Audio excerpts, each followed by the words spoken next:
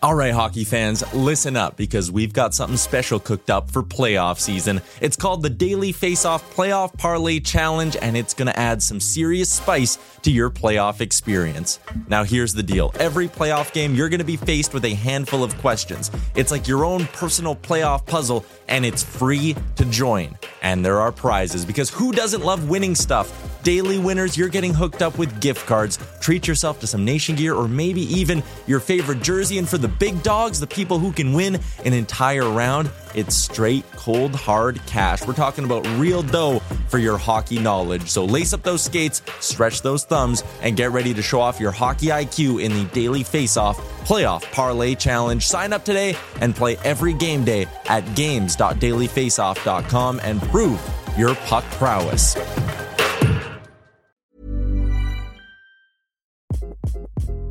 Hi, this is Craig Robinson from Ways to Win, and support for this podcast comes from Invesco QQQ, the official ETF of the NCAA. The future isn't scary. Not realizing its potential, however, could be. Just like on the recruiting trail, I've seen potential come in many forms as a coach. Learn more at Invesco.com/QQQ. Let's rethink possibility. Invesco Distributors, Inc.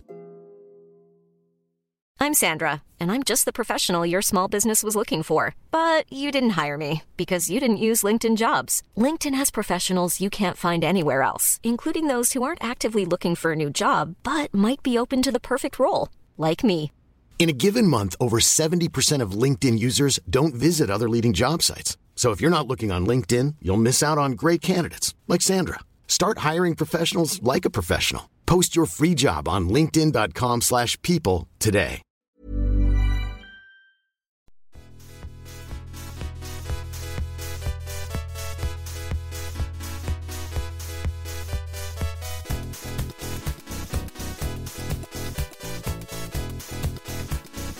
The Daily Face-Off podcast comes courtesy of the Nation Network. Here's your host, Brock Segan, with Dylan D. Berthium and Michael Beebs Bondy. Welcome, ladies and gentlemen, to Season 7, Episode 17 of the Daily Face-Off podcast. I'm your host, Brock Segan. With me, as always, we've got Dylan D. Berthium to my right, Michael Beebs Bondy to my left. How's it going, boys? It's good. We both just stared at each other like, who's going to take it first? But we're doing really good, Brock. Probably should let D take it after his team just absolutely spanked my Avalanche last night. Yeah, I'm going to bring it up. But yeah, you know what? We've recovered. We're maybe not emotionally, but you know what? Same goalie's back in net tonight for the Avs. So how can anything go worse? D, how you doing? Well, they only put 8 past him last night, so I can see why they would go back to him. Yeah, is there a record for most goals given up in 24 hours? Because he is going for it. It was a kind of a perfect night. You know, the Leafs blew him out. Matthews had a hat trick. Kadri got me a couple goals for my fantasy team. Me and D got to enjoy some Tim Biebs together the whole time. We actually did. Nice. We hung out and ate Tim Biebs while watching Colorado get spanked. And Biebs was only a little sour. Yeah. Well, I mean, like, I was really excited going into that game, too, just because, like, it's obviously, you know, both those teams red hot right now. You're looking forward to a good game, and then all of a sudden you find out, like, right before warm-ups, Darcy Kemper's I will out, say, Jonas Johansson starting. I'm like, they're going to fucking kill him now. Biebs' night was ruined, like, the moment that announcement was made, but his mood didn't waver. It didn't get any worse from that point. No. He knew as soon as I made the point right there. I'm like, well, this one just is over. I don't know. I don't know if JJ can take on any like NHL player shots, let alone Austin Matthews. I think by the time you got that sentence off, they were down 3-0. So. Yeah, and it was like, oh, game started. Was it, you always share the one tweet, John Vogel, it's just like, Jonas Johansson's the worst goalie I've ever seen. Like, he doesn't make stops in practice, doesn't make stops in games. Like, I can't believe this guy got claimed. I've never seen, like, and I don't think we'll ever see a reporter go after. I wonder, like, he must have did something to him, like, not said hi to him in the hallway or something, like you know, it's like weird sprayed ketchup on him somewhere. Like, yeah, because you don't just, like, say that. That's even talking like house league goalies. That's talking like Brock on the pond. He did say every goalie ever. All right. JJ. Season 7, episode... Yeah, JJ. Enough about John Vogel just absolutely torching that guy. Not good. Massive waiver wire edition of the show. We didn't really do any waiver wires last week, so figured we'd get right back into that this week. Doubled up. So literally, we have about 100 names, Yeah. and I don't think I'm over-exaggerating No, when I there's say 100. that. Yeah. We have roughly 100 names, and we are going to talk about all of them, or at least try to. So basically, we've got guys under 40% owned, 30%, 20%, and 10%. So a wide variety of players, a lot of guys that will be available in all of your leagues, which is basically what we're trying to do here. Yeah. So without There's 33 guys, so 30, basically 33, 100. So 100. so roughly 100. So what we're going to do here is start with somebody that Beebs, you tweeted about the other day, saying no one's talked about this guy, except for maybe me. I've been talking about him lots, mostly on my DFS show though, just because I play Nashville or New Jersey 2, like it's going out of style. So I've talked about Jesper Bratt quite a bit, and he just has been on an absolute heater. So since the end of October 30th, in his last 15 games, he has 6 goals, 12 assists, 18 points in his last 15 games. Gross. And like I said the other day, no one's talking about him. This is a guy who, honestly, his own percentage should be going up even more. Oh, yeah, I should have mentioned that. 39% owned, left wing, right wing. Yeah, 39% owned, exactly that. Putting up 15 points in his last 12. This is someone who needs a bit more love, bit more ads in almost all leagues. He is my favorite. I mean, we don't want to beat the old drum, but he's my favorite free agent on this whole list. Favorite? You're going to call that your favorite already? 33 guys available. You heard me. This guy's crazy right now. He's Yeah, going insane. nuts. There's a couple other fellas who are competing with my boy Jesper, but yeah, if he's there in your league, I don't care if it's 10 teams or less. I think you should be looking to put this guy at least at the bottom of your roster for now. This is the hottest hand in the show, one of them. Yeah, he kicks off the under 40% category here. I think he's 39% owned right now. Yeah. Left wing, right wing, eligible in Yahoo leagues. And yeah, there's just a lot to like right now. Looks pretty legit, right? Like they're creating a ton of scoring chances, a ton of shot attempts. Yeah, a ton of high danger chances at 5v5. Mercer just looks incredibly dangerous on every shift. And Bratt, it always like nobody carries the puck more than Bratt, other than maybe like Matt Barzal. Like, always has a puck on his stick. They dish it to Mercer. He looks dangerous. Janssen does his thing. Actually, it's Johnson now. I think I mentioned this before, but sorry to cut you off. But all three of them just look incredible every single time. Yeah, and I mean, as far as his individual numbers go, his shot volume's up. He's almost right around 3 shots a game. Shooting percentage is at 10.7, on ice shooting percentage at 12, so not too high there. Obviously playing in all sorts of situations for them as well. And yeah, they've just been dominant at 5v5 with the puck. So there's a lot to like here, and with the dual wing eligibility as well, certainly think that he should be up at least above the 50-60% threshold. Yeah, top power play unit. I think the one thing that we were talking about before we went live that's really important to mention is that Jack Hughes is back. And it was kind of weird because this line wasn't together until Jack Hughes got hurt. Obviously, that was super early in the season. But since this line got together, they've shuffled lines around them, and this line has remained the same. They've been that good. When you're averaging 37 scoring chances, 4 per 60, that's going to happen. But then Jack Hughes comes back. They don't change this line at all, right? They move Jack Hughes to the wing. They put Pavel Zacha back to the second or to center on the third line to keep this line together. They shuffled things around again a little bit after that first game. But again, Jack Hughes still on the wing. This line's still together. So I think that's a really important development for them, is that now, because it was kind of like, what's going to happen once this team, once this team gets Jack Hughes back, and they remain together. While we're on the topic of New Jersey 2, we might as well mention the other two as well. So we'll start with Andreas Janssen, but call me Johnson. 21% owned, left wing, right wing eligible as well. Johnson over that same stretch, 16 games, or I think I did a 15 game sample for Brad, but his last 16 games, he has 16 points, 8 goals, 8 assists. He is shooting 27.6% over that span. Yeah. So obviously a bit of a red flag there. I think that if of the three of them, the one that I am the most concerned about or the least high on would be Johnson. Yes. Johnson, Johansson, whatever you want to say. It was Janssen for years, but now it's Johnson. Yeah, he said, call me Johnson. He's the one not really, touching that top PP, which is just so useful. One thing that is impressive with these numbers is he's done it without the power play points, which is kind of crazy. He tends to stack his points, though. 4 points the other night, 2 on another day. He's just I don't know. I'm a little worried about this guy. He's been scorching hot recently. Over that 16 game sample, he was, like you said, maybe not quite as hot as the other two. It's but just the shot volume is why you'd take the other two first, right? Like he's clearly the third shooting option on that line. The 9 goals, obviously, a benefit of the 27% shooting percentage. I think in redrafts, obviously Brad's the pick. In keeper leagues, I'd go for Mercer personally. Oh yeah. First round pick in 2019? Yep. 2020. 18th overall. World Junior stud. Canada. He's this is his first stint in the NHL. He's got 14 points through his first 20 NHL games. Obviously, we talked about how great that line's been. So, everything that we've seen from him so far has been fantastic. 44 shots in those 20 games, 77 shot attempts as well. So that's a pretty big discrepancy between his shots and shot attempts, which could mean that there's even more shot volume to come. So, a whole lot to like about Mercer, and he's seeing all the same minutes that Brad is pretty much, and centering the line as well. So 14% I honestly think is like a shame for this guy. Yeah, and that's why I was surprised how much we've talked about him. Like this isn't the first time we've talked about this line, right? Like we're going back 16 game samples, going back to October. It's been a full month of these guys tearing it up.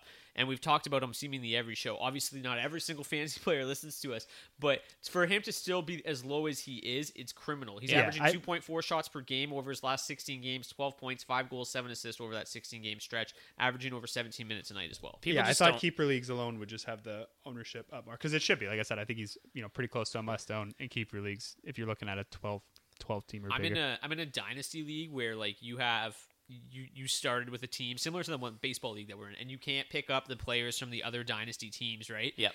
Johnson, Bratt, and Mercer are all just on free agency. I'm just looking at these guys wanting to pick them up so bad, but you don't got Josie? The New Jersey guy just won't pick them up. I'm like, that's such a flex, though. This is so tough. I got the Kings, though. Crap money needs them.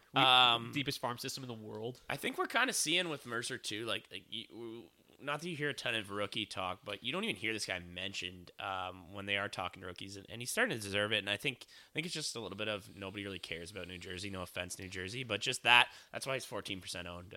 There's actually a few rookies cooking this year, too, absolutely. So. Oh yeah, many rookies. All right, 26-year-old. The next one on the list here, we've got Tage Thompson. Big Tage.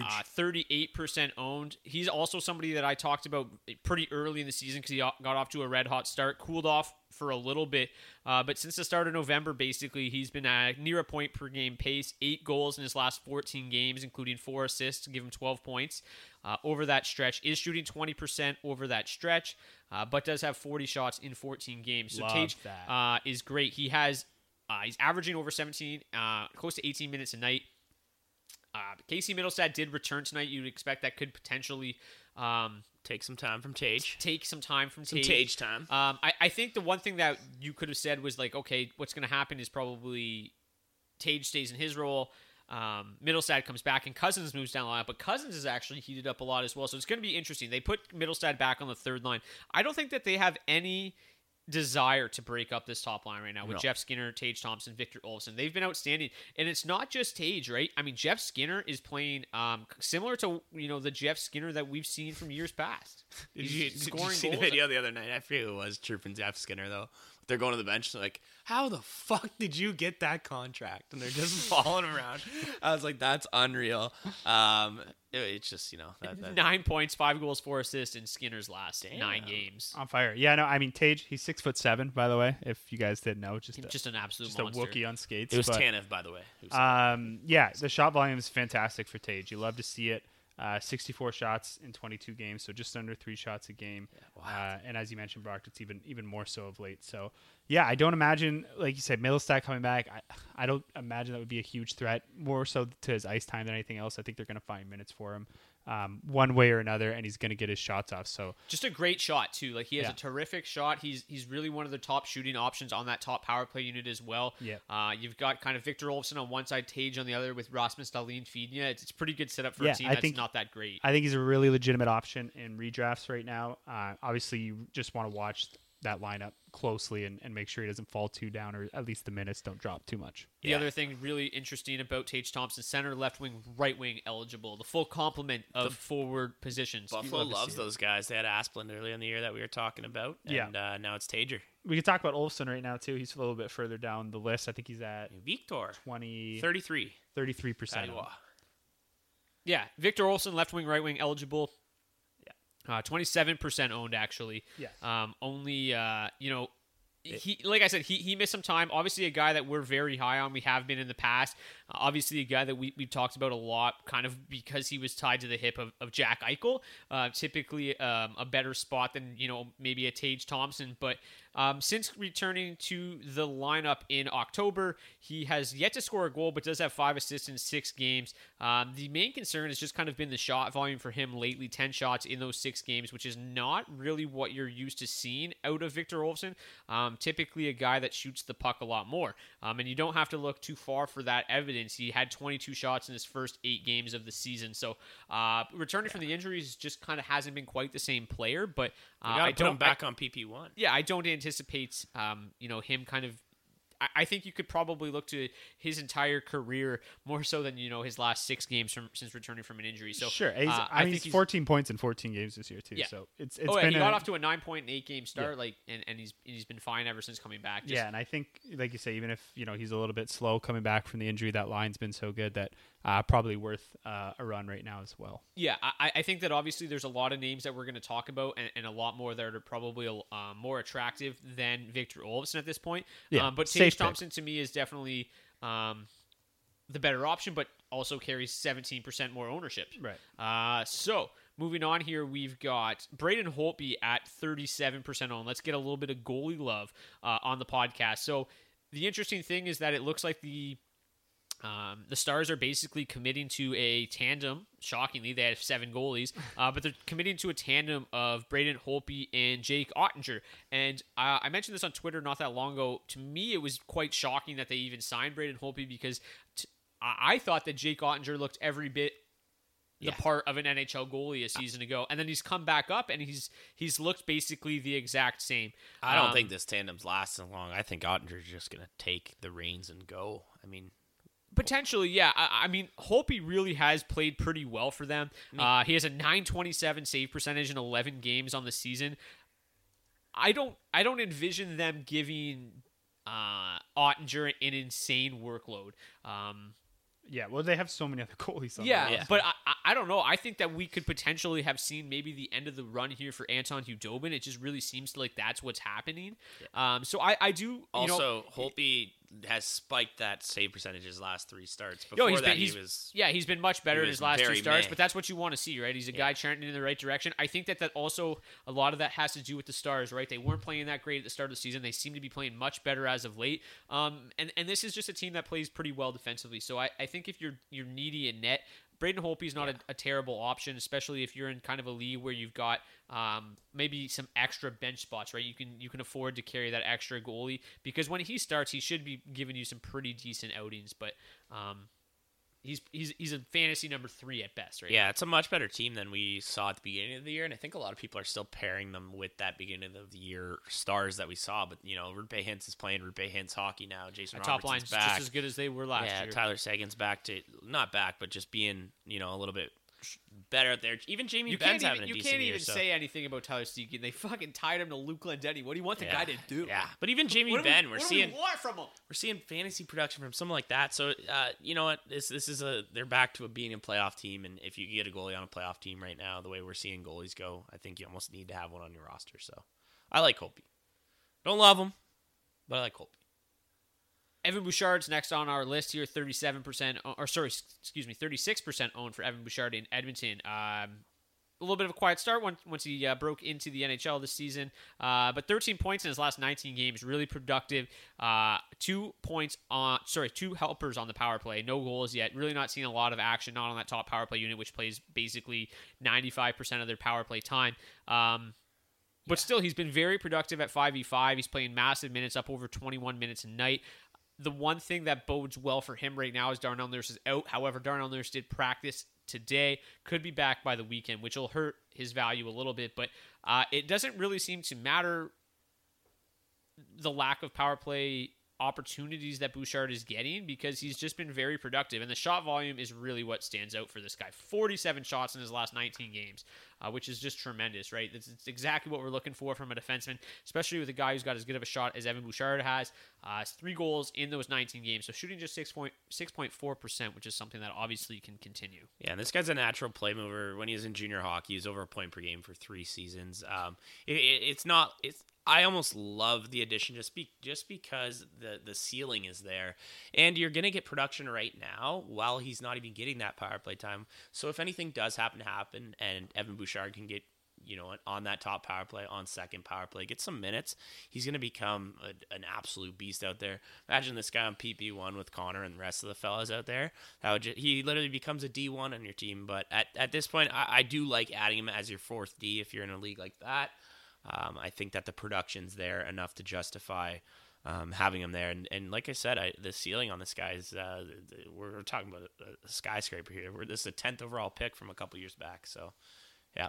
I like it. Yeah, I don't think there's much more to say. He's got the shot volume is great, and obviously the young player of his pedigree. You don't find this kind of upside from the blue line on the wire too often. Obviously production's capped right now with the players ahead of him in the position on that team, but he's got about 300 minutes at 5v5 so far this season, and about 60% of that have come with either or both McDavid and Draisaitl on the ice. So I think there's obviously a lot to like there. He's getting a lot of the right minutes at 5v5. And yeah, I think the opportunities, obviously you'd love to see him on the power play with that power play, and it's just not going to happen this year. And unless we see another injury or two, maybe he gets the bump above Nurse or ahead of Nurse if but we'll see. Either way, like I said, there's just more upside than you normally find, and I think he can still be productive at 5v5 without the power play time. Yeah, I think with him and Jamie Drysdale on here, we're almost looking at like a kind of the same deal. And they're just both really exciting young D-men, and like you said, we're seeing these young offensive D-men break out. Mo Seider, Bouchard. Mo Seider is just a superstar, though. Well, yeah, I'm not going to talk about him anymore because I want you to keep your pants on. But yeah, I really like these guys. They're guys that you can plug in your lineup and just no matter what, they're going to produce. But there's so much hope of what can come, and if it does come for you, you're just going to really like it. It's a lot better than plugging a guy where we know his ceiling, we know what he's going to do. He's going to be 30 points on your team. I don't think we need to drag on too much about Bouchard. No. The one thing about him is that he's got a very safe floor, right? He's not going to crush you in plus minus because he's playing on that team. And he scores. Shoots. He puts up points. And as you mentioned, when Darnell Nurse comes back, he was paired with Darnell Nurse before Nurse got hurt and playing 23 minutes a night. And Darnell Nurse always is out there with those top lines, so he's going to continue to play with those guys. Vince Dunn is next, 33% owned. He has picked up 6 points, 1 goal, 5 assists in his last 10 games. Has seen a bit of an elevated role with Mark Giordano on COVID-19 protocol. He's moved up to the top power play unit. But really, I was expecting more from Vince Dunn this season. I was expecting a breakout. We really haven't seen it. And to me, this team just simply does not score enough goals. So side by side in ownership with Evan Bouchard, I'm going to go Evan Bouchard over Vince Dunn for sure. Absolutely, yeah. I was a Vince Dunn owner out of a drafting league, and now I just really don't like Vince Dunn. So yeah, I do think if you're desperate, you guys will see on this show, there's not a whole lot of defensemen to talk about once you get past the 50-40% mark on the wire. So just getting a guy that's as offensively minded as Dunn is and who's seen time on the top power play unit is pretty rare. So if you're desperate for help, yes, I'd rather Bouchard too. But, I think that's why Dunn is as high as he is in the 30s because his role warrants that on its own. I would imagine it probably creeped up a little bit. I don't know this for sure, but I would imagine it probably creeped up a little bit in the past week going up to the top power play unit with Giordano out. But again, I don't for sure have those numbers in front of me. Travis Konechny is next at 33% owned. To me, I love Travis Konechny, the player. I don't love the Flyers right now. They just simply are playing terribly. They are not scoring any goals. They're so deep, too, which is the crazy. one guy that seems to keep getting moved down the lineup is Konechny. Mm-hmm. He is still playing a lot of minutes, regardless of where he is slotted in that lineup, but he only has 1 goal, 1 assist in his last 12 games. Only shooting 2.9%. The shot volume is still very nice at 35 shots in 12 games, so the shot volume is still really good. To me, this offense is going to figure it out eventually. So I don't know if we're ever going to see Travis Konechny's owned percentage as low as it is right now. And compared to some of the other names on this list, rest of season upside, he probably still has it comparatively to the rest of these guys. So I do like Travis Konechny a lot. This offense needs to start scoring for him to have any sort of value. Yeah, he's shooting the puck a ton still. and still with the 10 points in 21 games, it's obviously not great, but like you said, really nothing has broken their way to this point. He's shooting just 7.9% himself. And yeah, I mean, he's still 24 years old, so he's almost at the point where we'd be expecting him to break out and take that step forward at this point. So certainly not ready to write him off for the season. And like you said, I think, name weight or maybe name value aside, I do think that he has a lot more upside, rest of season than some of the other names we're going to talk about, simply because he's shown that ability before, even just a couple years ago with 61 points in 66 games. So I think, like you said, he has that upside there. He's still shooting the puck a lot. Puck hasn't been going in, but on this podcast, we would normally say that that's bound to turn sooner or later. And we talked about Couturier kind of, me and you did the last week, right? When Beebs wasn't here, we talked about how he's somebody that we're probably going to hold on to because it is going to start to break their way. The Flyers are slumping, but they're too talented of a team to continue to slump. Yeah, their top 9 are just they're very heavy. Good. Finally got Kevin Hayes back, hopefully for a longer stretch of time this time. It is an offense that is going to get going, so I do like Konechny because realistically, seeing him at 33% owned is very I couldn't surprising. believe it, actually. It's very, very low for somebody of his talent level. Victor Arvidsson, 33% owned. A little bit cooled off after he got hurt. Came back, didn't really do a whole lot, but he has picked up 2 goals, 2 assists, 4 points in his last 3 games. 12 shots on goal over that span, so you love to see that. On the season, he has 9 points in 14 games, 56 shots on goal. Obviously, from the Daily Faceoff podcast, you're getting that stamp of approval when you have 56 shots in 14 games. We absolutely love to see that. Shooting just 7.1%, career 11.2% shooter. Only concern for me, he was moved off of that Anze Kopitar line, but I don't know how much concern that's really going to cause because of how good Danault and Iafallo have been.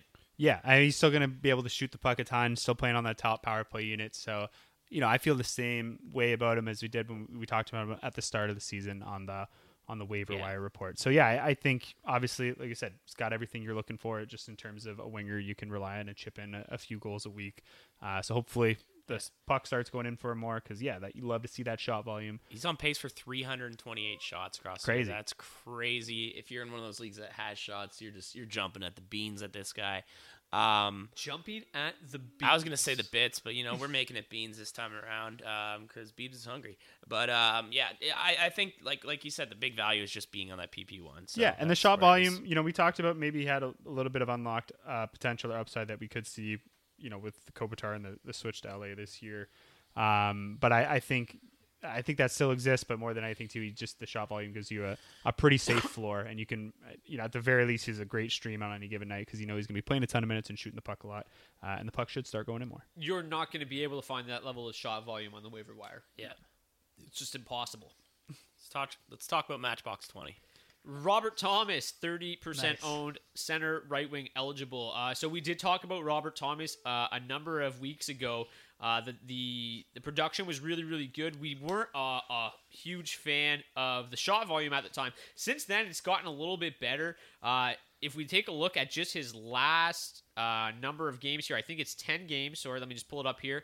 It is 8 games. He has 5 points in his last 8 games, but 19 shots over that time, which is much better shot volume than we're typically used to seeing from Robert Thomas. The reason we kind of mentioned him before was because he was tied to the hip of Vladimir Tarasenko, who's having a resurgent season, and the underlying numbers for this line has been terrific. Whether it's been Ivan Barbashev or Pavel Buchnevich, obviously much better when Buchnevich is there, but regardless, Thomas and Tarasenko together have been generating just a ton of chances, and it's so funny when you look at that team because literally nobody on this team is generating scoring chances except for Thomas and Tarasenko. They're really the only guys doing it. Thomas, still not a big goal scorer, never will be. 1 goal in his last 11, but he has 12 points over that stretch.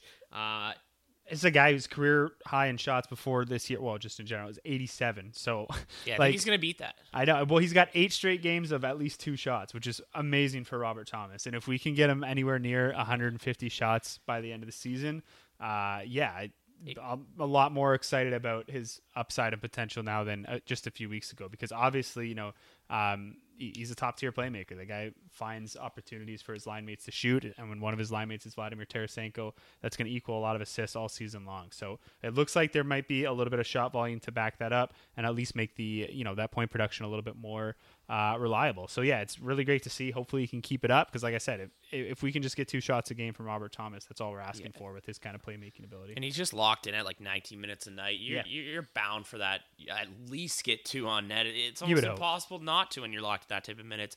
Like you said, attached to the hip of Tarasenko, it's beautiful. 20 points in 22 games. This is a guy that is available in 70% of leagues at almost a point per game. If you can get this on the bottom of your roster and just leave it there, he's going to give you some production that you need. As much as it's just assists and just a couple shots here and there, we're talking about someone who can actually improve their game with a few more shots. And if you're already at a point per game pace, I mean, that's kind of scary. And I never thought I'd say it, but Robert Thomas could find himself at over a point per game at some point this year, and that'd just be wild.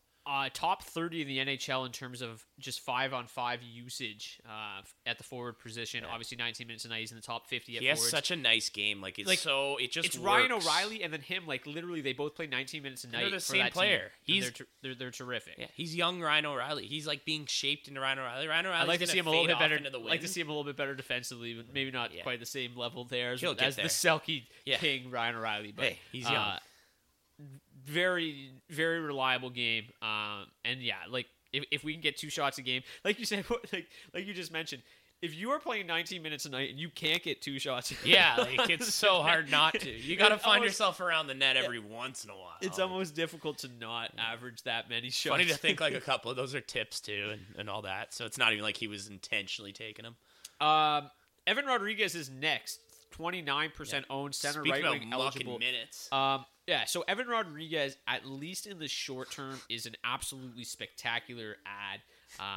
Brian Russ is out week to week. There's nothing new here. This has just like been a standard rule. Do we want to talk fantasy hockey for 10 years? If Brian Russ is out, ad. Well, no, just like the guy playing on Sidney Crosby's wing and on the top power play unit with him. Do you want to talk about that 12 should shot probably game, be picked though? up. Yes, he had 12 shots. He had 12 shots against Montreal a couple days ago. What the fuck? That's usually another indicator to pick a guy up. Yeah, no, but so okay. Here's the thing. So he shot 8.3% that game. Not great. Yeah, I do. He was unlucky not to score another. I do the stats like for every single game, every single day, for every single line. And even when this guy was on the 4th line with Danton Hyman and Dominic Simone, their underlying numbers were insane. There's really something here with Evan Rodriguez because I know it's not Dominic Simone and Danton Hyman driving all of that. And his numbers with Crosby look fantastic, which you'd laugh at and say they're his number. But I mean, Crosby obviously hasn't been quite himself this year. So when you look at their numbers together, we're talking 75 minutes. They're over 45 scoring chances per 60, 81 shot attempts, 16 high danger chances. So just they're insane, creating a ton of offense. And obviously, this is a guy who finds ways to get the puck on the net. So 27 shots in his last 6 games. Yeah, and they've been banged up, obviously, and he's been playing well. So there's a real chance that he continues to play a ton of minutes and shoot the puck also a lot. On the top power play unit. And yeah, exactly, right? So he's playing, almost 19 minutes a night exclusively with Sidney Crosby. And yeah, sometimes, just don't overthink it. That's enough to pick a guy up, especially when he's shooting as much as he is. He should be owned in basically every format right now while he's on that top line. It might be for 2 weeks until Brian Russ gets back, but there's no reason for this guy to drop down the lineup right now. He's been absolutely outstanding. And I've been pretty hard on Evan Rodriguez in the past. I mean, I think everybody kind of has. He was a bit of a bust specifically in Buffalo. He played for Buffalo. But yeah, right now he's really unlocking his potential in Pittsburgh. Matt Zuccarello is next, right wing eligible, 29% owned for the Wild. Another line that's just been absolutely outstanding. Kirill Kaprizov was very, very cold for a stretch of time. And then he was moved to a line with Victor Rask. I chirped the Wild coaching staff on Twitter. He had a 4-point night on Victor Rask's line. I'm like, no, I still don't care. He needs to be playing with Hartman and Zuccarello. 2 games later, Hartman, Zuccarello, Kaprizov together. They've been absolutely in fuego ever since. I should be the coach of the Minnesota Wild is what I'm saying. 7 points in his last 5 games. Zuccarello did miss 2 games with a hand injury, returned to the lineup tonight. But prior to that, 7 points, 3 goals, 4 assists in his last 5 games. Is shooting 27.3% over that stretch. Not a guy that's going to shoot a ton, more of a pass-first option, but when you're playing with Kirill Kaprizov and a suddenly unbelievable Ryan Hartman, Matthew Zuccarello is a terrific option. He's got 16 points in 16 games, 35 and 42 last year, so he's been really, really good since coming over to Minnesota. Always gets the minutes and always the right power play minutes. So, I think the injury probably the only reason that he's still on the wire right now because, obviously you don't normally find a point-per-game guy who's playing as much as he is on the wire at this point of the season. Yeah, I was going to say exactly that. I just can't believe we got two guys at 30% here, or around 30 that are almost at a point per game. People are slacking on the free agency this year. We got to pick it up. Yeah. Okay, the next two guys we're not going to talk too much about because we've talked about them a ton the last few weeks. But Yanni Gourde, still just 28% owned, center, right wing eligible. Jared McCann, his teammate, also center, left wing eligible, but only 28% owned as well. Both playing a tremendous amount of minutes. Give me Gourde. These boys both like Gourde more. I like McCann more. I just think McCann has more to offer offensively. Yeah, Gourde is an outstanding real hockey player. I just don't know how much he offers offensively. Just doesn't really shoot a ton. He's got 15 points in 19. Yeah, no, I don't hate Yanni Gourde. Jared McCann. I talked about it. He's always shot at a high clip, 13.2 so far this season. It's actually below his career average. Shooting twice a game. He doesn't need to shoot much more than that to get you 25 goals. And with those assists too, I just think he's a lock for 60 points with how much he's playing this year, and more upside than that if he gets a little puck lucky. I'm just worried about McCann's usage. If McCann and Gourde are sharing the same amount of ice, then I think McCann's phenomenal, but for whatever reason, he's just not getting as many minutes. Gourde just gets those 20. He did it before. It's nothing new. I will just say, just as a word of caution here, in Gourde's last 7 games, he only has 8 shots. So that's my concern. That's not a lot. That's not enough shots. I'm telling you, I'm not as concerned about Yanni Gourde's shot volume. I know I'm not going to say too often. The guy is consistently shooting 15, 16% every single year he's been in the league. So he's very selective with his shots, but it works out for him. Pass first guy, but he seems to make the most of his shooting opportunities when he does take them. So like I said, he doesn't need to shoot a lot to potentially pick you up 20, 25 goals this year, and the apples are going to be there. So I like Gourde. Breaking news here. Not really breaking news, but so the other night... It can't be breaking when the Florida Panthers... I know, but breaking news for us. Okay. The other night, the Florida Panthers go into the third period against Washington down 4-1, come back, win 5-4 in the third period. Easy. Tonight, they go down 3-0 to Buffalo. Duh. As we all predicted. They score 3 in the second to make it 4-3 going into the third. They score 4 unanswered in the third and win 7-4. A little bit easier against Buffalo than maybe Washington. I was going to say, the spread was probably about 3 goals, so they just gave them the spread to Hey, 4 Panthers fans, how are your hearts? I pounded the Panthers at plus 350 after that first period because Aaron Dell is just horrible. They are definitely the second best team in that division, that's for sure. Yeah, is Aaron Dell the worst goalie in the NHL? Yeah, they traded for Malcolm Subban today, so he's done. But come on. Really? You're going to say that? Aaron Dell. Yeah. For sure. Jonas Johansson's the worst goalie ever. Come on. You said 20 minutes ago. Fuck, I didn't say that. But now, put some respect on Aaron Dell's name. I think Dell's the worst. It goes David Ayers, Dell, and then Johnson. So I guess Johnson's the worst. Bag of Lay's chips. Yeah, I take Ayers over both of them. Again, for sure. I would love to point out Windsor alert. Aaron Ekblad, 2 goals, 1 assist, 6 shots on goal tonight. He is fantasy's St. William's number finest. 2 defenseman because Cale Makar is a freak. Did you know that he went to DNI's grade school? Yeah, I've never heard of it. But all right, next on the list here, speaking of who D considers the best team in the division, Michael Bunting, 27% owned for the Maple Leafs. Also, the divisional standings considered. Yeah, they played. I feel like the Leafs played 100 games though. They played 2 more than Florida. Okay, that's still 100, and they have I think 2 or 3 more points. Yeah, Michael Bunting, left wing, started the season in the top 6, worked his way to the 4th line. Has worked his way back to the top 6, playing with Matthews and Marner, and he's been nothing short of electric. Yeah. He is currently on a 5-game point streak, 2 goals, 7 assists, 9 points over that span. Ooh. Doesn't shoot a ton, doesn't need to. He plays with Austin Matthews. If he shot a ton, it'd be really fucked up. Yeah. Let the best player on the ice shoot, but also that bodes quite well Marner's for him. done very well letting I would argue, 50 shots in 24 games while playing 14 minutes a night is actually pretty solid, pretty good shot volume. So, I love Bunting, personally. We saw Hyman be worth rostering in the same role, right? So if he's going to stay to that spot, I think he has more offensive upside than Zach Hyman, to be honest, at this point in his career. Seen Hyman's 12 goals this year? Yeah, Bunting looked really good in his short stint in Arizona last season. So somehow still a rookie, despite playing in 3 separate seasons. 30 years old. And being 26 years old. old. But yeah, I think there's obviously, on any given night, this is a guy that you would look to pick up and stream if he's playing in that spot. So as long as he's playing with Matthews and Marner, I definitely think he's worth owning. Because like I said, he's shooting pretty a decent amount of shots, considering, like Brock said, he's playing with Austin Matthews and only playing 14 minutes a night. Yeah, there's very few people that I would want to own who at the bottom of my lineup who aren't on a top power play unit or on a second power play unit, but this guy falls right in that category. There's lines. I mean, we've talked about it. Whoever plays with Crosby, whoever plays with McDavid, whoever plays with McKinnon, but whoever plays with Matthews and Marner is almost in a just as good or better position. 27%. This guy should be flying up by 27% by the day as people realize the line this guy's on. Yeah, unless it's Nick Ritchie. At which point, no, terrible. No, I just mean Bunting himself, just the way he plays. And I just meant Ritchie played with Matthews and Marner and somehow. Yeah, last did night, absolutely nothing. They might as well have been shorthanded. Yeah, so true. But they kind of were. But last night, I mean, Matthews scores those 3 goals. What we miss in between all that beautifulness, one of the goals, Bunting just absolutely wins the battle. Almost like you said, just a la Zach Hyman-esque. Yeah. You love to see it, and it's someone who's proving he can stay in that spot, and that's what they're looking for. Like you said, Nick Ritchie was there. And Matthews and Marner are, clicking right now. And they're digging it. Bunting's not going anywhere until that line Yeah, they're doing off, spinoramas. They're fucking... Yeah. If Matthews is going to score a hat trick in his first game without his mustache, then... I don't want to hear about that mustache. Me either. I was so tired of that, too, but... Gotta say it, or you're not a real hockey podcast, I think. TSN's reporting it every day. He looks so young. I had a bigger so young yesterday. He does look a little all weird. month, and we just brought it up now. Yeah, but yours was terrible. It was worse than his. Well, also, we didn't bring it up. You brought jealous. it up. You brought it up yourself. I felt like it got more orange as the month progressed. And that's for sure how hair growth works. It started to freak me out like a lot. Yeah.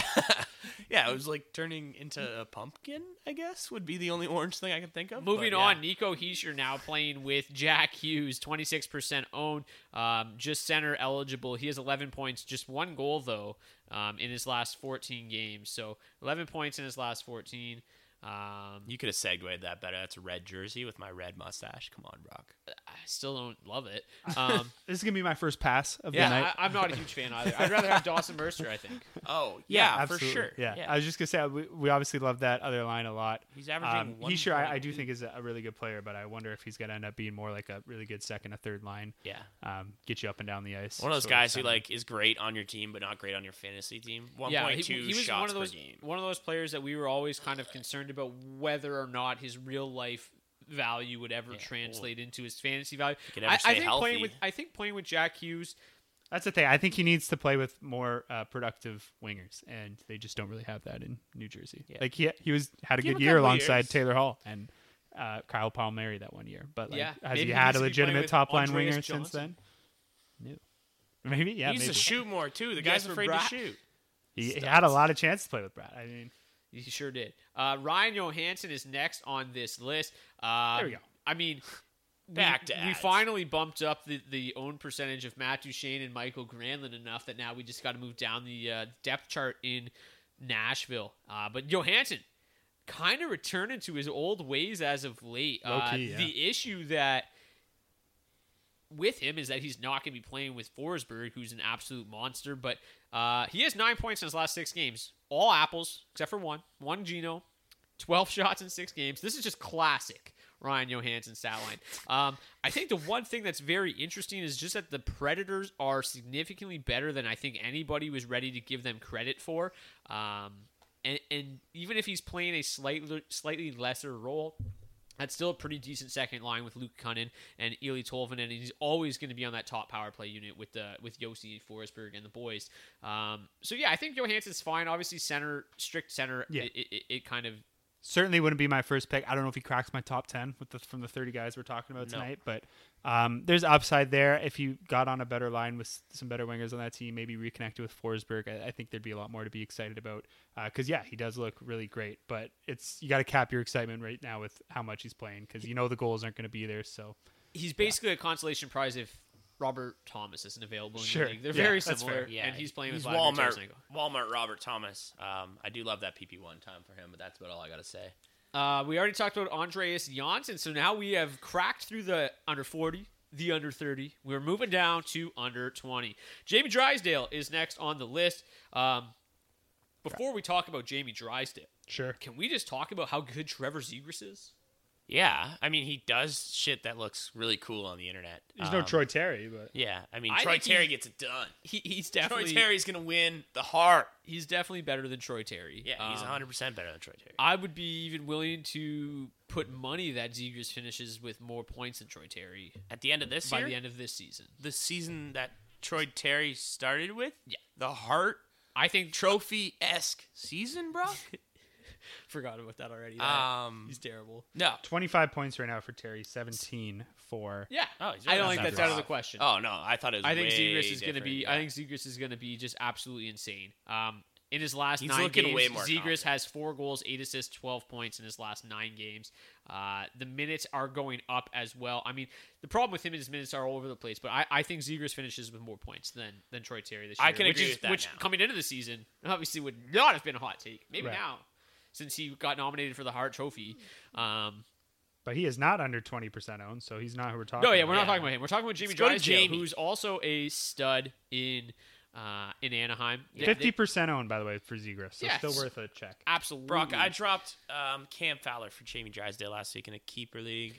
You just basically want I felt whichever super guys on that justified top. about it. You guys want whichever guys on that top power play unit. My concern with Jeremy Drysdale doesn't shoot a ton, but Still shoots right a around nice averaging amount. right around 2 shots a game, which is fine from a defenseman. Especially a 19-year-old. Yeah, getting less than 20 minutes a game. And he's starting to play more. Yeah. They're starting to, like, at the start of the season, it was hard to buy into what he was doing because he just wasn't playing enough. Yeah. He does have 5 points, 2 goals, 3 assists in his last 6. I'm only looking at him in redraft leagues and deeper leagues. I'm talking 14 to 16 teams at the minimum. Otherwise, I think you can reserve him just for keeper and dynasty formats. Absolute massive ceiling on this kid, though. If we're going to talk about Evan Bouchard being a first-round pick, we also got to do that about Jamie Drys. Yeah, I just think Bouchard obviously offers a lot more. Absolutely. This year. Well, the fact I that you think can just, Drysdale's 1 year away still. Yeah, I agree. The fact that you can also just pass the puck to Connor and maybe get a secondary assist is pretty bonkers. That's a lot better position to be in, and that's a good enough position to earn you the 12% more that he has than Jamie Drysdale. So, yeah, if Evan Bouchard's taken, Jamie Drysdale's sitting there, give it a consider. Keeper league for sure. Kasperi Kapanen, 18% owned, left wing, right wing eligible. We're now moving to the significantly worse wingers in Pittsburgh because Evan Rodriguez is an absolute stud. But no, Kapanen's been fine. My only concern, I guess, with the second line of the Penguins is that they just really don't get a whole lot done at 5v5, to be completely truthful. Their underlying numbers aren't that terrific. But Kasperi Kapanen's still a guy that's able to get things done at 5v5, and then obviously on the second power play unit, for the limited amount of time that they will see, he has 7 points, 2 goals, 5 assists in his last 11. But obviously, Evan Rodriguez would be far and away my top choice in Pittsburgh right now. Even if we look at this list, right below him is Dawson Mercer. If you have a center spot, I think I'd rather have Dawson Mercer. Yeah. And Andreas Johnsson. For sure. I think there's just a lot more upside with those other guys. Kapanen, I think in 12, 10 team, anything smaller than that, redraft. Probably nothing more than a streaming option, but I do think his role is going to be consistent enough that in deeper leagues, he's worth a look. But yeah, I think he is what he is. Obviously, if that team gets healthier and his quality of line mates improved, then there could be some more upside there. But I think he's his return so far, you can pretty safely rely on it. Obviously, it's nothing spectacular, and like I said, it doesn't make him worth owning in standard size leagues, but worth a shot in deeper leagues for sure. And he actually crushed it last year when he was playing with Malkin. Malkin's got to come back at some point this year, and when he does, He's on the ice. Yeah, no I contact. Think I do believe that actually bodes quite well for the boy Kasperi Kapanen. He proved to be a nice little side piece of Gino there last year. I'm very interested as to what they're going to do with that lineup. It's like cut Evan Rodriguez this time. I got to be completely honest with you. When they're fully healthy, with what we've seen thus far from the likes of Evan Rodriguez and even Jeff Carter, that's going to be a really, really deep team up front. I mean, their fourth line with Bluger, Aston Reese, and Brock McGinn is very, very good, very reliable. Then you basically are going to add Evgeny Malkin and bump Dominic Simone, and you're going to add Brian Russ and bump Danton Hyman, and then you're going to have basically a third line of Evan Rodriguez, Jeff Carter, and I'm not even sure. Who cares? Jason Zucker. Maybe I'm sure they'll Jason call Zucker's some happening. dude up. Yeah. It's they're deep as hell, man. Yeah. I do think they're that, way better than I thought they were going to be. Absolutely, and it's just a matter of like when they come back. We need it to happen sooner rather than later. I think that definitely Evan Rodriguez can afford to lose. Obviously, the goaltending they're getting. I was just going to say, speaking of how good they've been, Tristan Jarry, other than what he did last night in Edmonton, has just been unbelievable. And then on the complete flip side, D's boy Casey DeSmith all of a sudden is horrendous. Yeah, he's he might be up there with Aaron Dell and Jonas Johansson and who was the other guy? David Ayres. David Ayres. Yeah, who was the e-bug out in Columbus today? Let's throw that guy ahead of all these people. Yeah, maybe. Well. But yeah, DeSmith having a rough go. But Tristan Jarry maybe working himself into the conversation to be the starting netminder for Team Canada. I mean, sure. I mean, no, but sure. Well, who else is good? Whoever's hottest at the time, just put him Jack Campbell. He's American. There you go. Shit. I'd play him. I'd take him still. Yeah, he'd change. He lives in Canada, bro. You know what? Honestly, are they even going? Like, let's honestly, be he's a Windsor alert, so I just assume. I don't. It doesn't seem like they're gonna go. I don't think they're gonna. Oh my god, it's gonna be just absolutely devastating. No, I know, and I don't think that the general mass who like doesn't pay super close attention to what's going on here is ready to take it because they all think we're watching Sid in Canada jersey. Oh my gosh, I know, it's so sad. We need. Sorry, guys. We need Connor McDavid I know. at the Olympics so bad. Are we talking about Kapanen still? Yeah, we're not talking. No, we're talking about Valeri Nichushkin next. He's got 9 points, 5 goals, 4 assists in 10 games. He's playing with Nazem Kadri. He ended up having a couple more points tonight. He definitely had a shorty. I think he also picked up a helper at one point in the Habs 4-1 win over the Montreal Canadiens. Let me just quickly, he picked up an apple as well. Look at me go. Just an absolute stud on the mic here. Nichushkin, really, really good. He now has 11 points in his last 11 games this season. And looking like the number 2 overall pick that Dallas took years ago. I'm totally kidding. That second line's really hot for no reason. Yeah, Kadri scoring goals numbers is not very shooting. good. No, but No, yeah. I don't know what I really don't know what to say about Nichushkin. Like he's a good shooting streamer. 30%. Obviously this isn't something that we would ever expect to last. His on-ice shooting percentage is 15.8%. So no, I wouldn't be rushing to the waiver wire to pick him up. So yeah, obviously we expect that line to cool down sooner than later, and yeah, he's not going to be a point per game player. But in the meantime, if you have an extra roster spot and you're looking to fit some extra games in, he's extremely hot right now. We talked about how little they played early in the season too, so lots of games coming up. Yeah. And good streamer. So yeah, deep leagues, streamers, or in redraft leagues if you want to keep him until he cools off. That's about what I got for you there on Valeri Nichushkin. Nice, nailed it. Antti Raanta, my guy. Antti Raanta is basically your Casey DeSmith for me. Sure. Starting to play more. Unsurprisingly, Frederik Andersen's incredibly ridiculously hot stretch didn't continue. Coming into tonight, Antti Raanta 2-0-1 with a .904 save percentage in his last 3 starts. He actually lost to the Ottawa Senators tonight.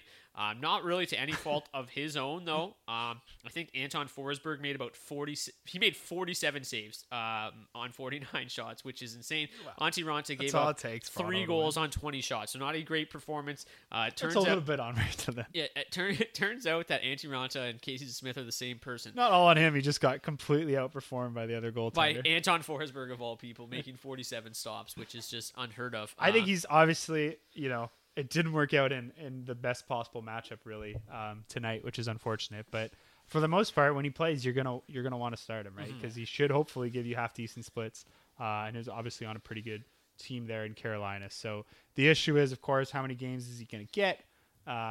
So yeah, but if he ever plays, obviously they seem pretty willing to go to him right now. Yeah. So I would imagine moving forward that this will probably be close to a 60-40 split, I would say.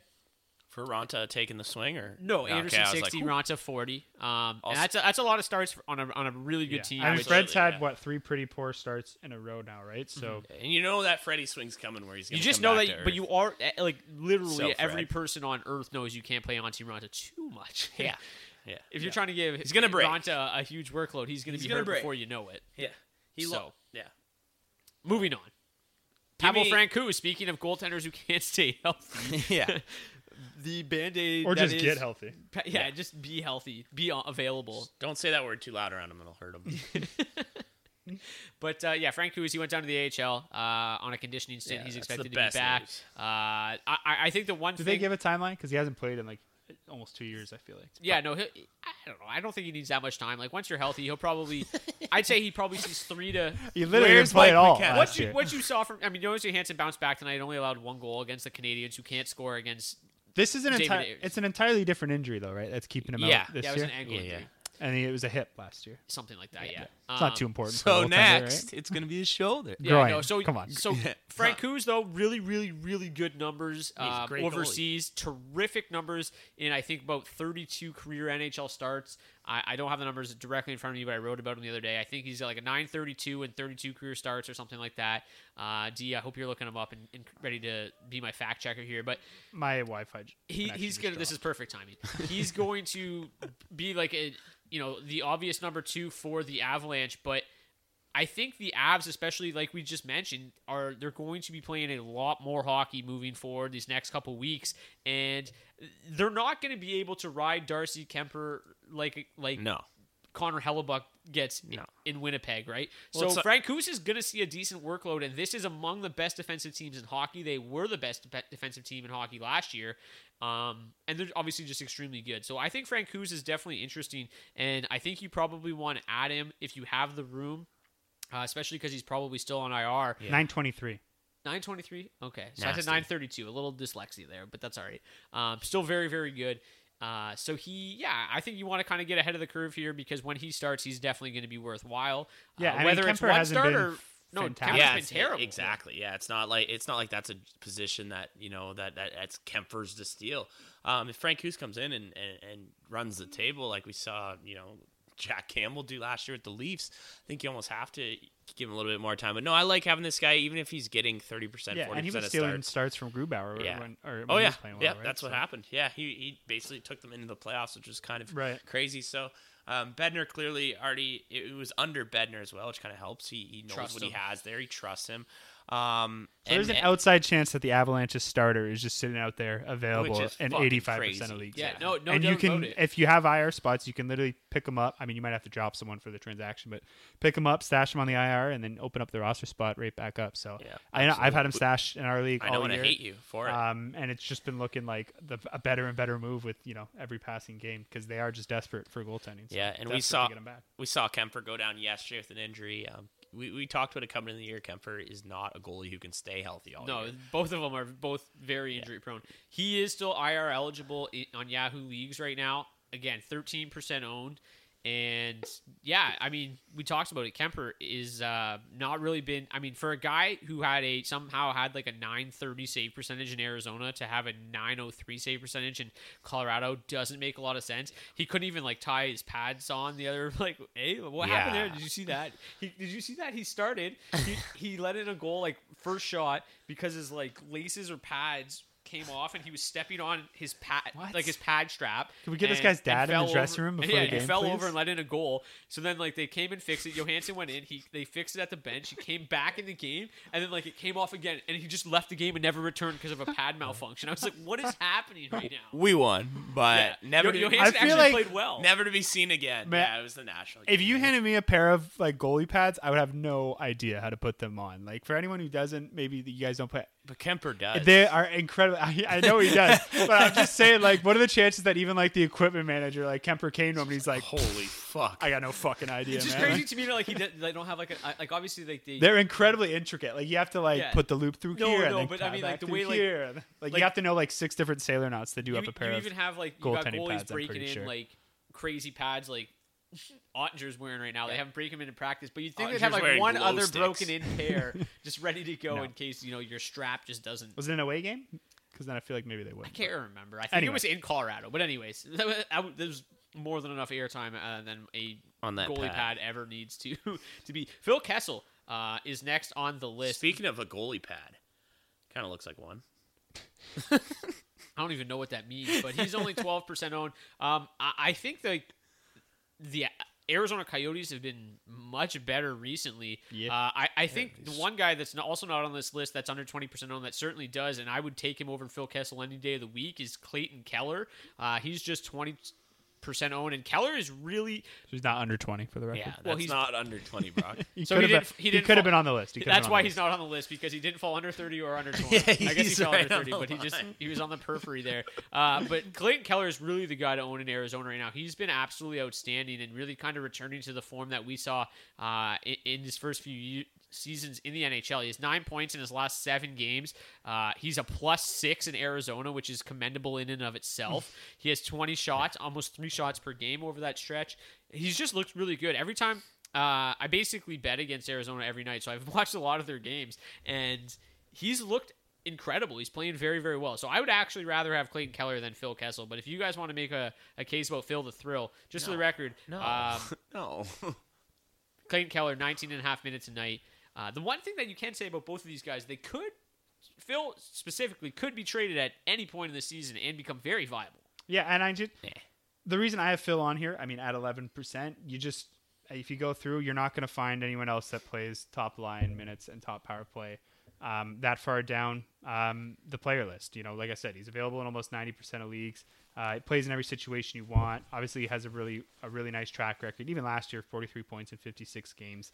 That's bottom of the roster type numbers. So yeah, I think it could definitely be a lot higher than it is. And at the very least, he's one of the better streaming targets that you could get on a given night, because he's going to be playing, like I said, those heavy minutes, all those situations, shooting just 6.3%. So yeah, there's a lot to kind of break back his way. And like you said, that line has been cooking late. All right.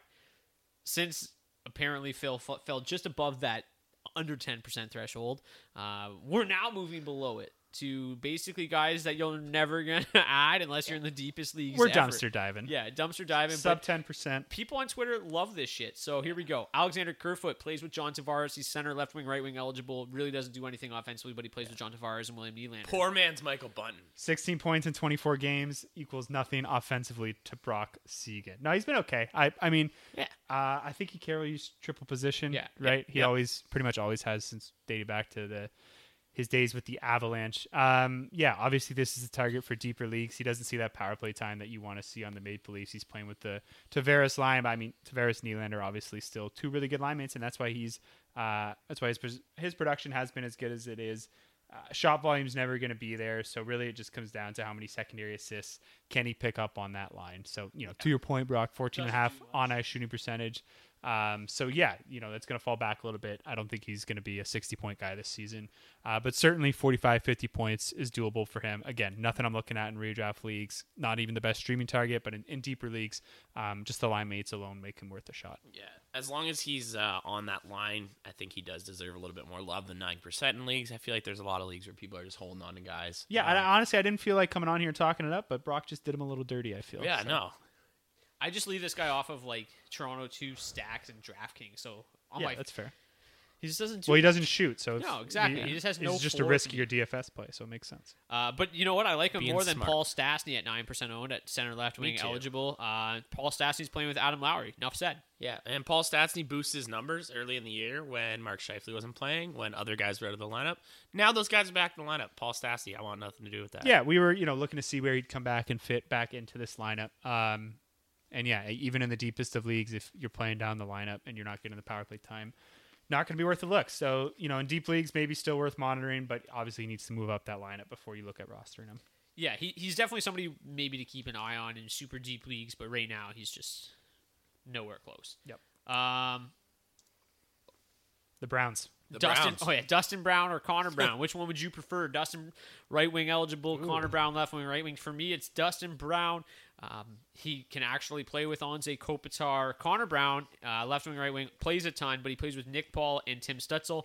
Yeah. Poor Timmy Stu. He just has the worst line mates ever. Not that they're bad. Couldn't even crack our top 33 waiver wire ads of the week. Yeah, not that he's bad, but they just do nothing offensively. They are so tough to play against. Connor puts up points, though. Yeah, sure.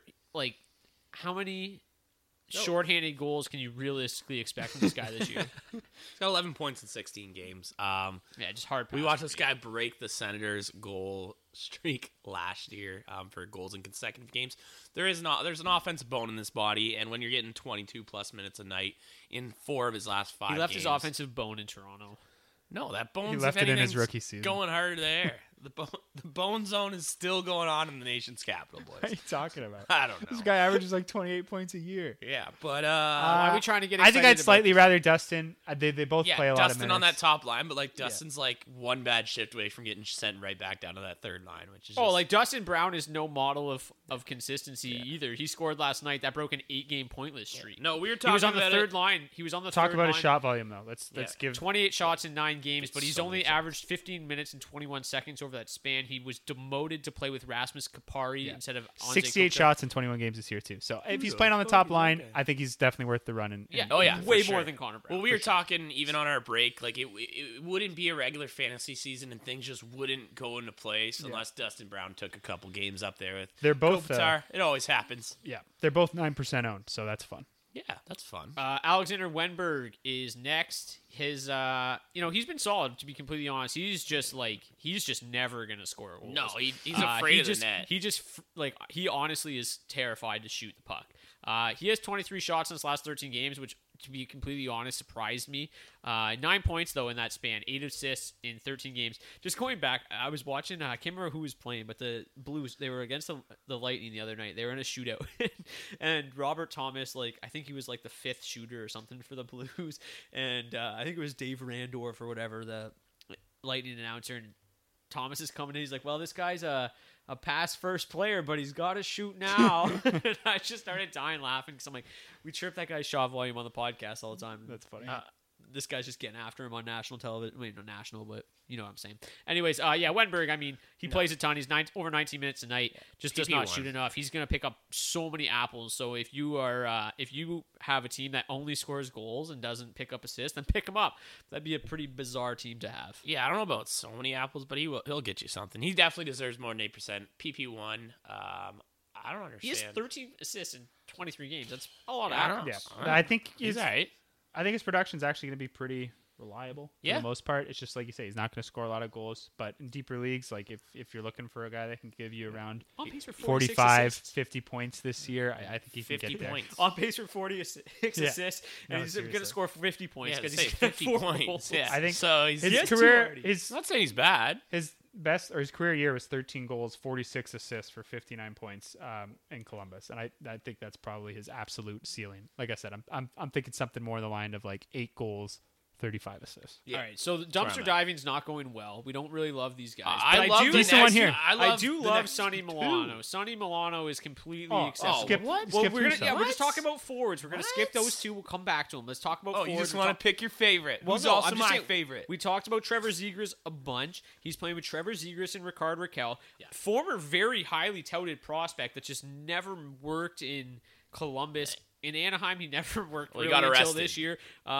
With an Avalanche prospect once. It did happen. That usually hurts your career. Yeah. He does have 12 points, 4 goals, 8 assists in his last 13 games. He is shooting 21.1%, but playing with the god that is Trevor Zegras, I think that's sustainable. Oh, this guy's literally one of my top 3 ads on this if whole somebody list. Can call Troy Terry a Hart candidate, I can say that Sonny Milano can maintain 21%, I think. Hell yeah, I'm down with it. This guy, this is the kid, I don't know if you guys remember, but back in the day, there's this 14-year-old kid who would just do crazy stick tricks and shit, and everyone was blowing their mind up on YouTube. Was it Sonny Milano? It was Sonny Milano. No, it actually was. This guy was wild. He's just so nasty. Every goal is like a highlight reel goal. I think he is one of these 20% shooters.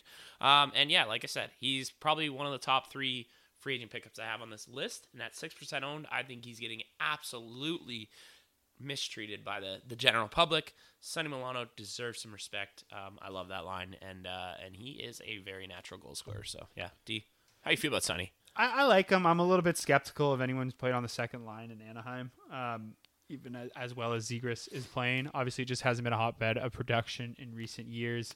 And I just don't know if he's going to continue to see the minutes he needs, because obviously the shot volume has never been fantastic. But I would agree. I was shocked to see that his own percentage is as low as it is. It obviously should be higher. Obviously, in deeper leagues, this guy has moved into must-own territory.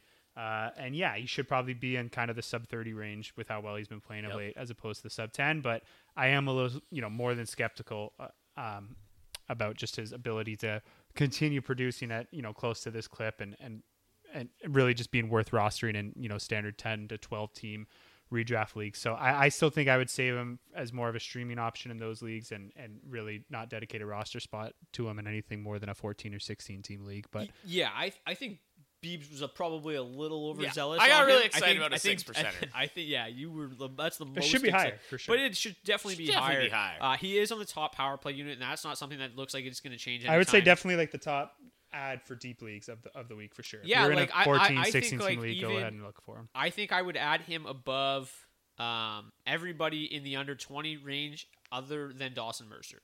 Dawson Mercer is the only one in the under 20 range that I would add over Sonny Milano. I agree. At this point, it's always Sonny in terms of forwards. Yeah. Like, obviously, he's well below Michael Bunting, Evan Rodriguez, but if those guys aren't available on the wire, I think Sonny Milano is perfectly acceptable. I got him all right, sorry, I didn't mean to skip over these guys. You guys almost lost your minds. We were all Billy excited. Husso. I know you like Billy Husso, and then you like teed it up like, oh, these next two guys. I was like, oh, Brock's gonna talk about Billy Husso. Well, yeah, no, I do like Billy Husso. He highly touted prospect for the Blues. Bennington has COVID. Yeah, Bennington went on the COVID-19 reserve list today. But Husso has struggled in the past. He's been very, very good this year. Yeah. He did lose to the Lightning tonight, but that does happen. Teams do that. Coming into tonight, he had a .936 save percentage, which is miles better than what we saw from him in years past. He did stop 31 of 35 tonight. Yeah, so he it's just not played like the 1 year before, last year, but 17 games, the .893 save percentage. So yeah, obviously, like you said, he's been really good in the few games he has played. Bennington hasn't been fantastic. That team has actually been pretty good, and if anything, it's been the goaltending holding them back a little bit. So certainly, I want the starting goalie on that team because they're an above-average hockey team. The one I get, what I was referring to is that he also struggled at the AHL level. Like ever since he came over from Finland, he hasn't been that great. But this year, he's really kind of blossoming into the goalie that they were kind of expecting. And I think the main thing about Husso is that Bennington just really hasn't been that good for the most part. Bennington is, I think, maybe the streakiest goalie in the entire NHL. Definitely the fucking craziest. Bobrovsky, because year by year he's just high or low. But true. Billy Husso, going into this episode, Bennington doesn't have COVID, and I think we still could sit here and talk about this guy. Just the performances he was putting up. I've been riding him as a goalie in another league as just whenever he starts, it's usually going to turn out pretty good. So I think he deserved more than 8% prior to Bennington. With Bennington down now, this guy's going to shoot up. Yeah, obviously and he deserves it. He's a must-own as long as Bennington is out, but I do think it's going to take a lot or at least a while for him. But even when Bennington's it's going to have to continue for a few months for him to really uproot Bennington of that job because he won them a cup. He's been a workhorse for them, right? He hasn't really run into injury. He's started 16 of their first 20 games. That's what I was going to say. Even with, Bennington being subpar and Husso looking good every time he's been in, he had 4 starts before. No, but that's what I mean. I don't think he's taking that. But when you do get those 5 starts and 4 starts, I'm just trying to temper the expectations. It's hard to carry a guy that's only going to start maybe once a week if you're lucky. It's a lot easier. But nowadays, now it is. Now I'm just saying long term. Coming in exactly. And Husso made no sense. It's a lot easier this year than ever. Prior the to amount of splits but then anytime he starts, obviously he's worth a spot start. He's worth picking up. Like I said, is a good enough team where you want their starting goalie. So in Bennington's last 7 games, he's allowed 3+ goals, and 6 of those 7 with an .889 save percentage. And so maybe keep rolling him out there. Maybe there is going to be a little window here for Billy Husso moving forward. Next on the list, Jonas Brodin, 7% owned in Minnesota. He is their top power play option with Jared Spurgeon out.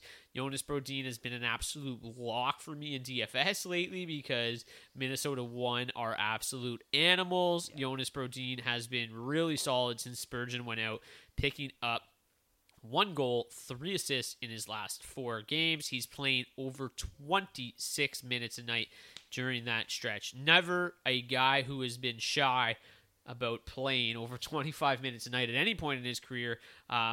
Really only a guy that you want to own while Spurgeon is out, but in the short term, he is terrific. You don't really get this kind of power play production out of him usually, but right now you certainly are. Yeah, as long as he's on that top unit, top pair, I think he's the top defenseman to go after, in the interim. Obviously, this isn't a long-term ad, so if you want to play towards the long term, obviously a guy like Bouchard, we talked about what he can offer you in terms of that. But as long as Spurgeon is out and Brodeen's on the top unit, 100%. I said it when we talked about Dunn an hour ago. Like, it took us this long to find another defenseman. We're all the way down to 6% owned that's on the top pair and on the top power play unit right now. So it's really, really rare to find that this far down in the player list in ownership. So yeah, ownership should be a lot higher as long as he is on that top unit, because, you know, unlike Vince Dunn in Seattle, this is actually a team that's clicking right now. Power play's been half decent. So Kaprizov's terrific. That power play is great. Fiala's been just snake bit too, so it's only a matter of time. Like, they're gonna unlock even more scoring. But yeah, I prefer him over Drysdale. I prefer him over Dunn by a mile. Yeah, as long as obviously he's on that top power play unit, because he's gonna, like you said, be playing a ton of minutes elsewhere too. So just the power play minutes is like the sweetener that he needs, because it's proven to be able to be up around a 35-40 point pace just 100%. Off 5v5 time. So anything to add on Jonas Brodin before we head out here? No, he's we've already spent enough time on a 7% ad defenseman, but I definitely think he needs some love. I love those high minutes. Couple gems here in the under 10s. Minute muncher on Brodin. Yeah, legit. Some of our best are at the bottom, which is kind of crazy. That's going to do it for season 7, episode 17 of the Daily Faceoff podcast. Thank you guys so much for tuning in. I'm Brock Segan for Dylan D. Berthie and Michael B. Bondi. We'll see you guys back here next week. Slammed you with all 33. Peace. It's not over now. Don't lay your flag and turn away. It's not over now. Not this way. So blow a kiss and wrap me up in darkness.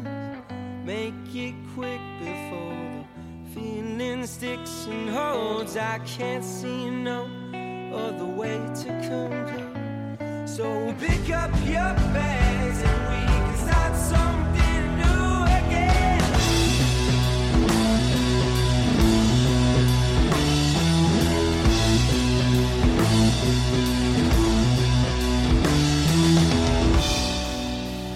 It's not over now. Don't lay your flag and turn away. It's not over now.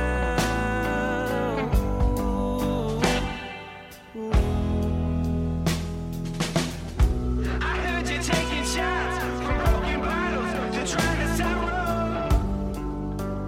Left your mark and went away. I hear your brother's pain in freight trains. It sounds the same. Left your mark and went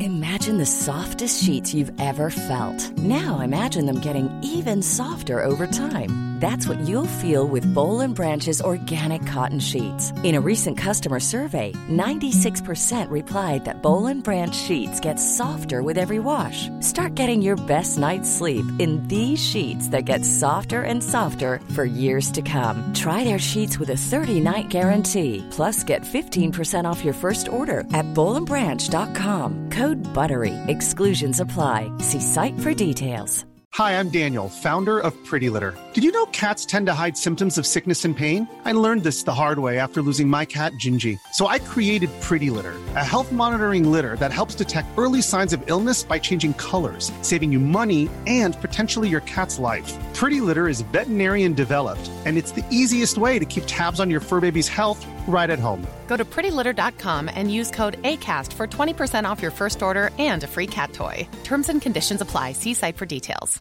Mom deserves the best, and there's no better place to shop for Mother's Day than Whole Foods Market. They're your destination for unbeatable savings, from premium gifts to show-stopping flowers and irresistible desserts. Start by saving 33% with Prime on all body care and candles. Then get a 15-stem bunch of tulips for just $9.99 each with Prime. Round out Mom's menu with festive rosé, irresistible berry chantilly cake, and more special treats. Come celebrate Mother's Day at Whole Foods Market. Even when we're on a budget, we still deserve nice things. Quince is a place to scoop up stunning high-end goods for 50 to 80% less than similar brands. They have buttery soft cashmere sweaters starting at $50, luxurious Italian leather bags, and so much more. Plus, Quince only works with factories that use safe, ethical, and responsible manufacturing. Get the high-end goods you'll love without the high price tag with Quince. Go to quince.com/style for free shipping and 365-day returns.